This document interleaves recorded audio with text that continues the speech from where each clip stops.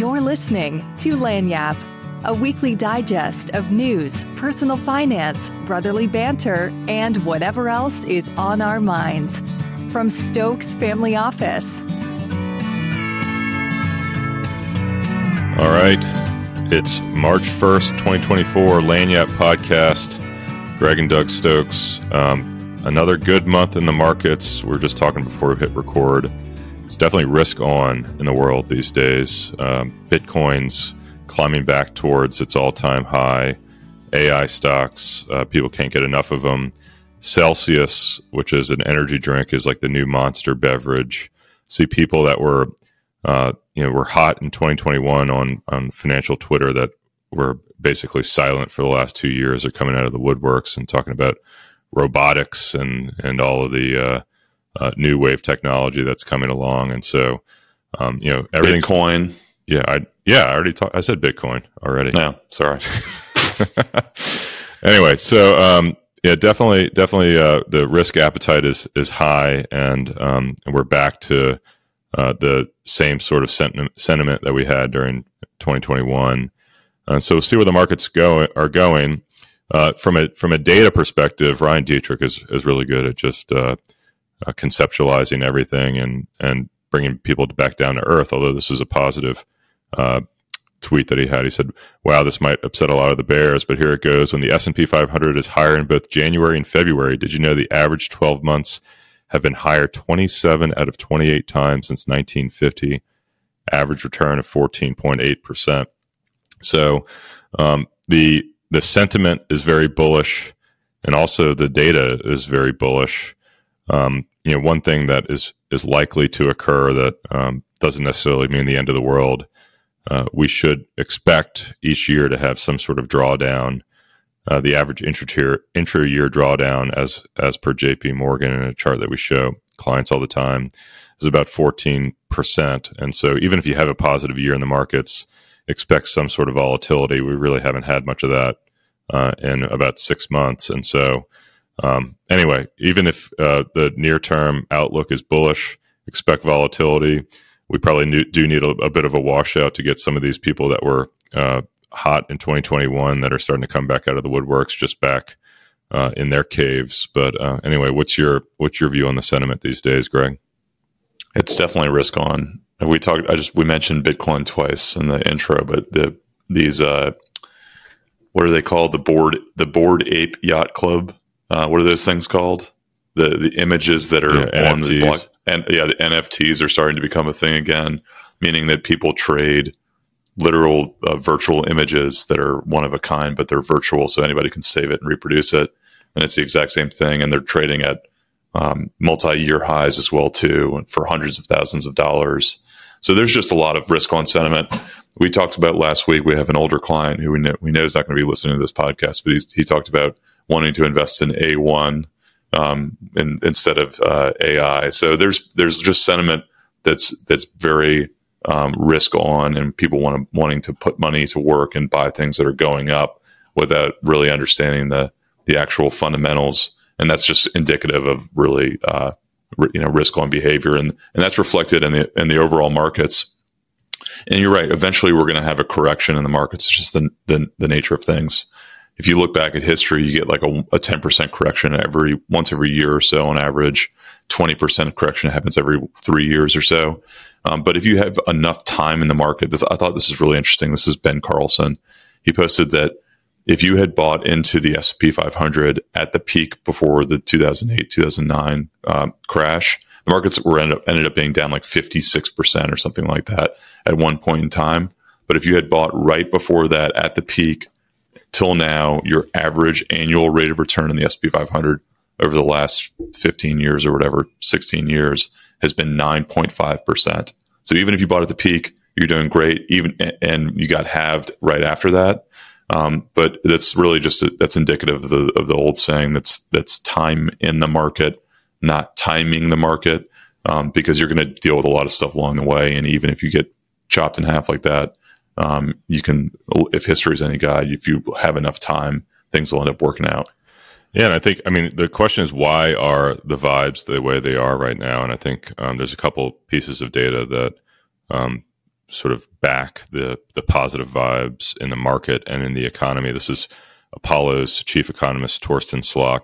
He said, the Fed will not cut rates in 2024. The reality is that the U.S. economy is simply not slowing down, and the Fed pivot has provided a strong tailwind to growth since December. The bottom line is that the Fed will spend most of 2024 fighting inflation. And so that's been really the news this week. The core PCE, which is the Fed's preferred measure of inflation, came a little bit hotter than expected. Inflation is seemingly rearing back up, although I would caution that the data is very noisy, and I still fully expect inflation to come back down to target this year, simply because of the housing component here. But all that really means is that we talked last year and the year before about hard landing, soft landing, and the reality is that there's likely, at least with the data today, to be a no landing scenario on the table, meaning the economy just revs back up. Ryan Dietrich posted something else that's really interesting. He says stocks are up because Janet Yellen pushes a special button, or Powell prints money to tell us no. Stocks are up because we are looking at a major jump in productivity and earnings per share over the coming years. And he has a chart of S&P 500 bottoms up earnings per share, actual and estimates going back to 2012. 2022, $209 a share. 2023, $220 a share. 24 up another 10%, $242 a share. 25 estimates up another 10% from there, $275 a share in earnings per share estimates for the S&P 500. Of course, a recession can derail that, but why are stocks up? Because the expectation of a recession is actually becoming diminished, and earnings are geared up to increase in 24 and 25. Stock prices reflect earnings over the long run. Stock prices are up. Right, and there's all these potential positive catalysts on the table. AI potentially could make things more efficient, and that could add increased profits to companies, and that could increase earnings per shares in the future. There's a potential that there's a eventual end to the Russia-Ukraine conflict.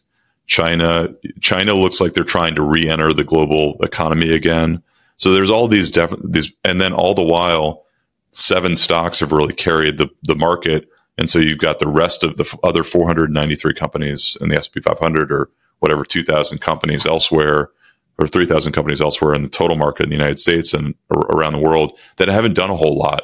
So valuations are reasonable on the whole, and there's a lot of positive momentum. And then on the other side of the equation, interest rates, if you're in the market to buy bonds, you can get 4% or whatever on a 10-year treasury, or 5% on a short term. So you're getting all this. You weren't able to get anything basically 2 or 3 years ago. I was reading old correspondence that we had sent out from 2021 about how the 10-year treasury was 1% at that point in time. Now you can get 4.3%. So there's just a lot of reasons to be happy as an investor right now in stocks and bonds. Real estate's kind of lagged, but if interest rates get cut, conceivably real estate's going to become a more attractive asset class. So there's really a lot of things that make me feel really optimistic about the overall economy from the perspective of an investor as well too, and stocks, bonds, real estate.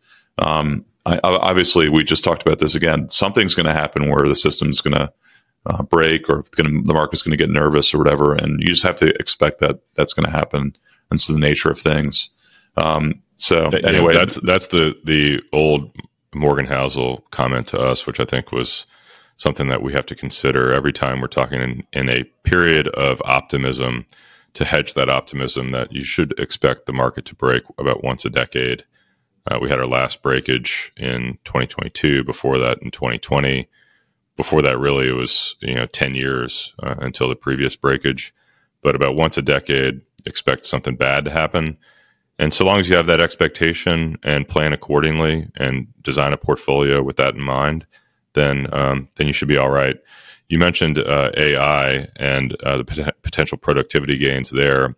I didn't have this in our doc, but this is a great article from Professor Scott Galloway about what he calls corporate Ozempic.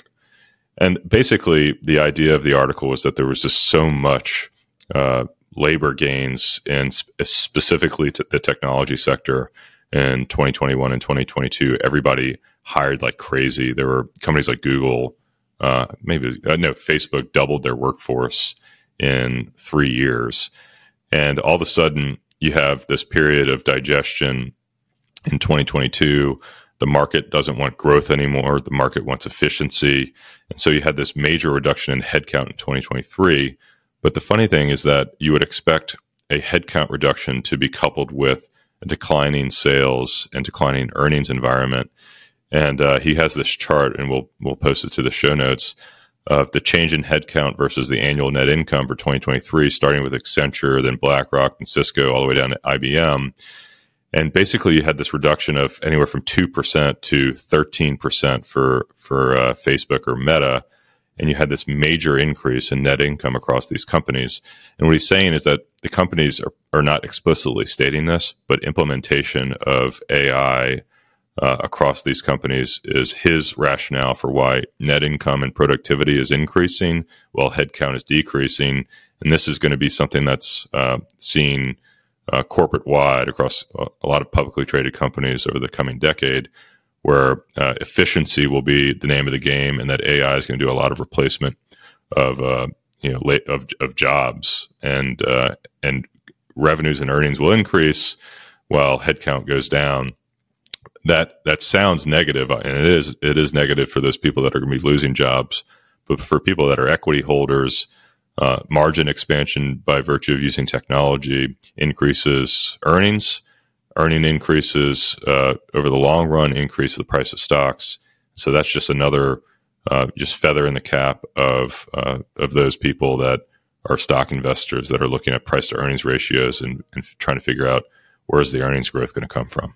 Totally, and things are never turn out as good or as bad as people hope. At least that's just generally what humanity's experienced. And AI will probably be like that as well too, meaning that we're not going to be beholden to the computers as slaves or whatever, but we're also not going to be things are not going to be just so efficient and all jobs are going to be eliminated. The way that I see it is it's going to be a situation where things are just a lot more efficient, especially really systemized jobs or tasks, which I'm really excited about. And if that means somebody loses a job in a call center, for example, but I don't have to wait on hold for 20 minutes, then so be it. And that's actually, there was a company that reported earnings recently, and AI is being put into place in that right now. And this particular company was down like 26% after hours. Having to wait on hold to change a flight or whatever for 20 minutes or an hour or whatever. If you can have a computer do that, so you don't have to talk to an actual human being, I think that's a huge win. But again, it's never going to be as good or as bad as people hope. And the most recent sort of mania, and I'm not calling this a mania yet, but I mean, there's some signs that there's definitely some mania going on, at least on the surface. But the most recent mania, I guess, besides cryptocurrency, was the whole electric car mania. And this is really interesting. This is Rivian. I've got a couple of pieces on this, but Rivian at one point, which makes electric cars, lost $4.7 billion in 2021. And this isn't me quoting a tweet. But investors looked past this during the mania, valuing the company at $153 billion. So they lost $4.7 billion in 21, but they were valued at $153 billion. Today, investors seem to care about profits again, with Rivian valued at $9 billion after posting a $6.8 billion loss in 2022 and a $5.4 billion loss in 2023. I hope that company sticks around because the cars are really cool, but you got to figure out a way to make them so you actually make money when you sell them, and you're not spending $200,000 to sell a $100,000 car. Those numbers just don't work when venture capital and investors are not really eager to pour money in an environment where interest rates are 5%. It's just not that type of environment anymore. And also in that same line, Apple, which had been pursuing and has essentially like an endless well of cash. I mean, I don't know what their cash position is, but it's something like $500 billion of cash. It's a $3 trillion market cap. They've been investing heavily in electric cars and over the last decade, and they recently eliminated their electric car program. They were going to build an Apple car. Tesla is down 44% from its peak. Li Auto, BYD, which is a Buffett-backed company, is down 25%. It's just that the whole electric car, the whole impression of the market 3 or 4 years ago was that electric cars were going to change the world. Plug power is down significantly. They were building infrastructure for plugging in cars. And if you've driven an electric car, they're really cool, but they have a lot of limitations. And specifically, if you live in a big city, trying to plug it in is a pain. And if you have to drive anywhere outside of the range of the car, it's an absolute pain, especially if it's cold. And this is something I found really interesting. This is a snippet from an article, and I'm going to read a little bit of it. Norway is one of the wealthiest countries in the world, with a per capita GDP of $106,000 in 2022. Despite its impressive wealth, the government must still financially incentivize citizens to purchase EVs. And the moral of the story is that Norway there's basically, I think, something like 2 out of every 3 cars sold nowadays is an electric vehicle. And even though this has been going on for several years, but even though there's been a massive reduction in the sales of internal combustion engines, there's still more electric cars in Norway today than there were 10 years ago. And when they reduce subsidies on cars, the number of people purchasing them go down. And most families in Norway apparently have one car that is an internal combustion engine and one that's an EV. And the whole article details how the reason behind that is that it's just not practical to take a electric vehicle into the country, into the mountains, et cetera, just because of the limitations that I was talking about in terms of temperature. I don't know. I don't know why hybrids are not more of a thing. Like, why do we have to go full electric? I have a hybrid. It's great. Yeah. So, if you're like, for example, we live in New Orleans and we drive probably 15 miles a day, 20 miles a day max. Like, that could be fully electric. And then when you're on the road, you can have your gas kick in. I just don't understand why that is not more popular than trying to go full EV. But I think New Orleans is an anomaly, though, just because you and I don't have to get onto an interstate to come to work, which is not in any other big city. That's more of a way of life. It's one of the good things about living in New Orleans. Actually, I was actually talking to my wife about that. A couple of days ago, I brought both of my kids to go to different schools in different parts of town. And I dropped the kids off at school and was at work in like under 30 minutes or something like that. And I was thinking to myself, where else could that happen in any like big city in the country where you can go to 2 different parts of town and to work in under 30 minutes and be like completely unheard of in any sort of big city in Texas, for example. Yeah. So anyway, before we wrap up, I wanted to a couple things that are just amazing to me. This is Charlie Bolello. He says the U.S. bond market has now been in a drawdown for 43 months, by far the longest bond bear market in history. Peak to trough, negative 17%. The next worst bear market in bond market history, 16 months. This has just been unbelievable.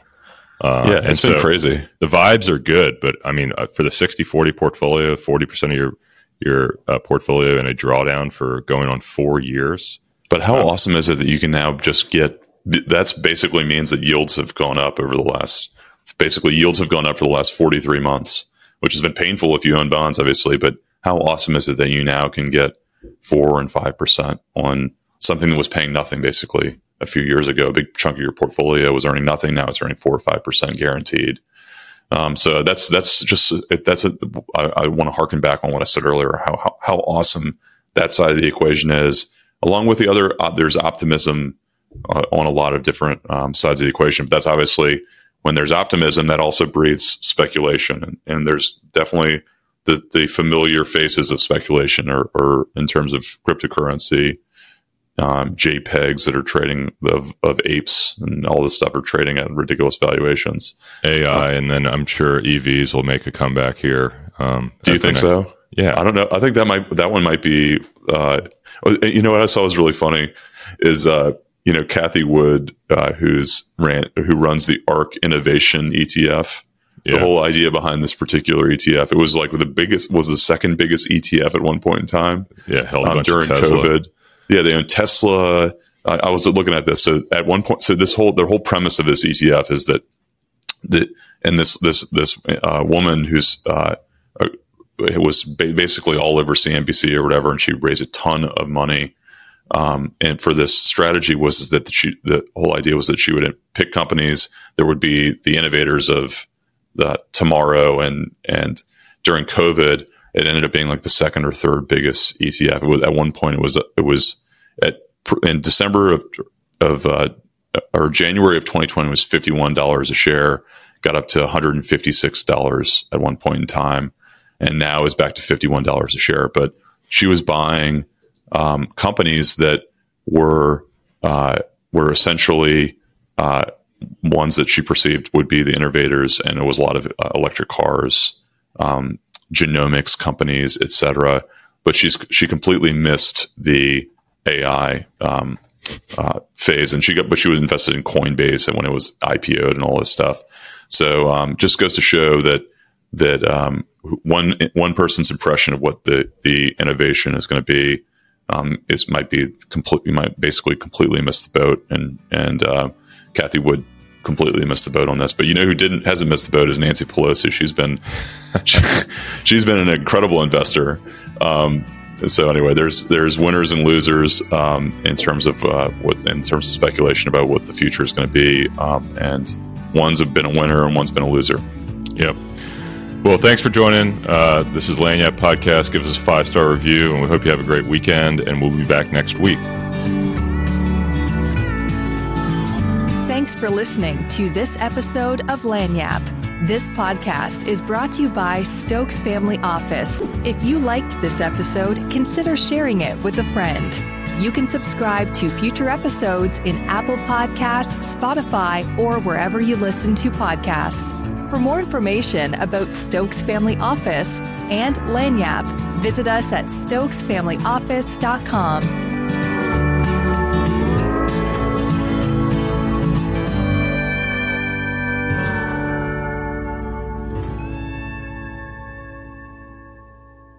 The information in this podcast is educational and general in nature and does not take into consideration the listener's personal circumstances. Therefore, it is not intended to be a substitute for specific individualized financial, legal, or tax advice. To determine which strategies or investments may be suitable for you, consult the appropriate qualified professional prior to making a final decision.